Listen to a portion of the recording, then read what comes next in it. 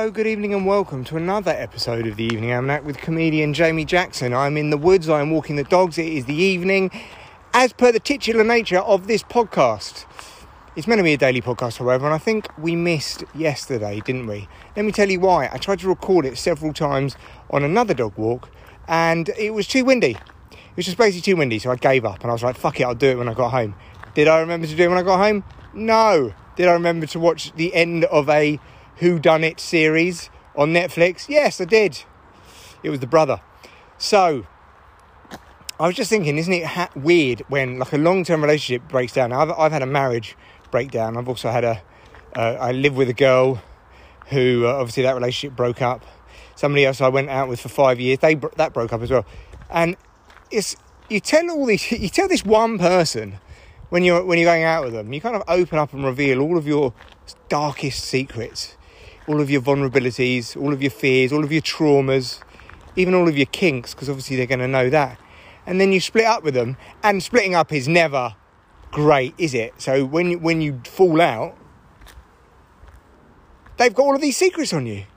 They've got this nice, neat box of secrets on you about all of your fucked up shit. They've probably got the texts that you sent in anger, the screenshots of the arguments you've had. They might have even videoed you having a freak out. Like, there needs to be something done about this. It's not that I've been a particularly bad person. It's just, you open up to somebody and they're like your best friend and your lover and your partner and you love them and yada, yada, yada. And then suddenly like they're your worst enemy. What, do you think they're just not going to say anything? Do you think they're just not going to dig the dirt to their new boyfriend or girlfriend? And it's like, I need that box of secrets back. I need that box of secrets, and I need to have them all inside of me and push it down to a place that I can't feel them anymore, called unresolved trauma. That's what I need, right? Give them back. I shared them to you for some kind of cathartic reason, and now that cathartic reason has like turned sour. Give the fucking secrets back. Again, I'm not saying anything particularly horrendous is in my closet, but it's just the idea of this weird thing of opening up and then it kind of biting you in the arse. Have you ever split up with somebody and you haven't told them something and then you're like, oh, thank God I never told them that? I have. Like, I've been with some people, and I guess that says something. When you're with somebody and you just think in the back of your mind, I'm not going to tell you that because I think we're going to split up. Like you would happily, I would happily tell, like my wife now, I'll tell her almost anything. Now, I'm not saying that any relationship is bulletproof, but I like to think we're not going to split up. But some people, even in my old marriage, I'm like, I don't think I'm going to tell you that because I've got a feeling we're going to split up.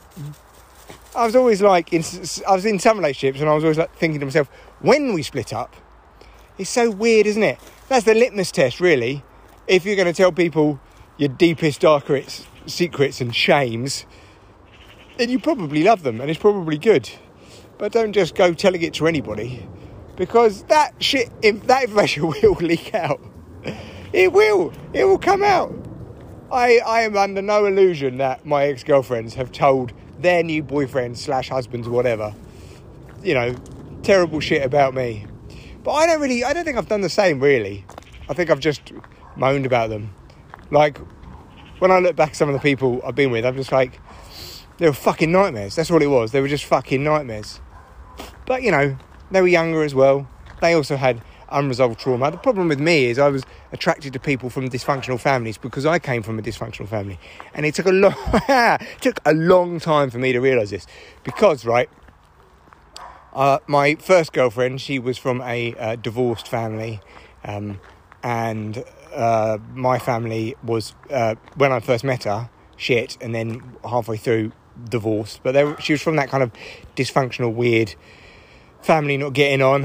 Another one didn't speak to her mum because she was an alcoholic, and hey, guess what, my dad was an alcoholic. Another one, her dad was an alcoholic and she didn't speak to him. Hey, guess what, my dad was an alcoholic.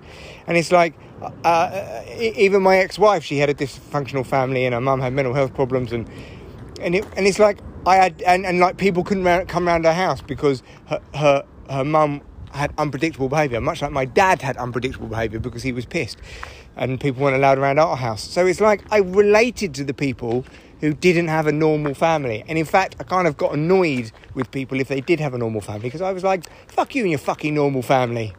Being all hoity-toity, oh, look at me, normal parents without addiction, no domestic violence. Oh, hoity-toity. Oh, look, my parents are still together. Oh, look, we've got a nice big house. I was like, fuck you, you middle-class cunt. But of course, that was nothing wrong with them. That was something wrong with me, wasn't it? Something wrong with me. I realised, oh yeah, I'm the problem. And now I'm actually with somebody who's got parents who are still together, and they have a nice house, and they're very middle class, and all of that. Because I suddenly got to the point where I could accept that. I hated these people because I was jealous of them and angry at them because I didn't have that. You know? It's like I remember one of my mates, he used to go on a family holiday every year to Cyprus, I think it was. And all of these other families did. And he had all of these mates from hanging around in Cyprus and all of this. He's not particularly rich or anything, but like his family aren't dysfunctional. They work. And I was like, I just sound so happy and nice. I never had that. Never. We didn't even have any money to go on holiday. Of course we didn't. My dad was an alcoholic labourer. And he wasn't alcoholic because he was from Glasgow. It's because he was Scottish. Yes, joke. See, I can add jokes into this. I can joke about this. It's all right. I can joke about the fucking trauma.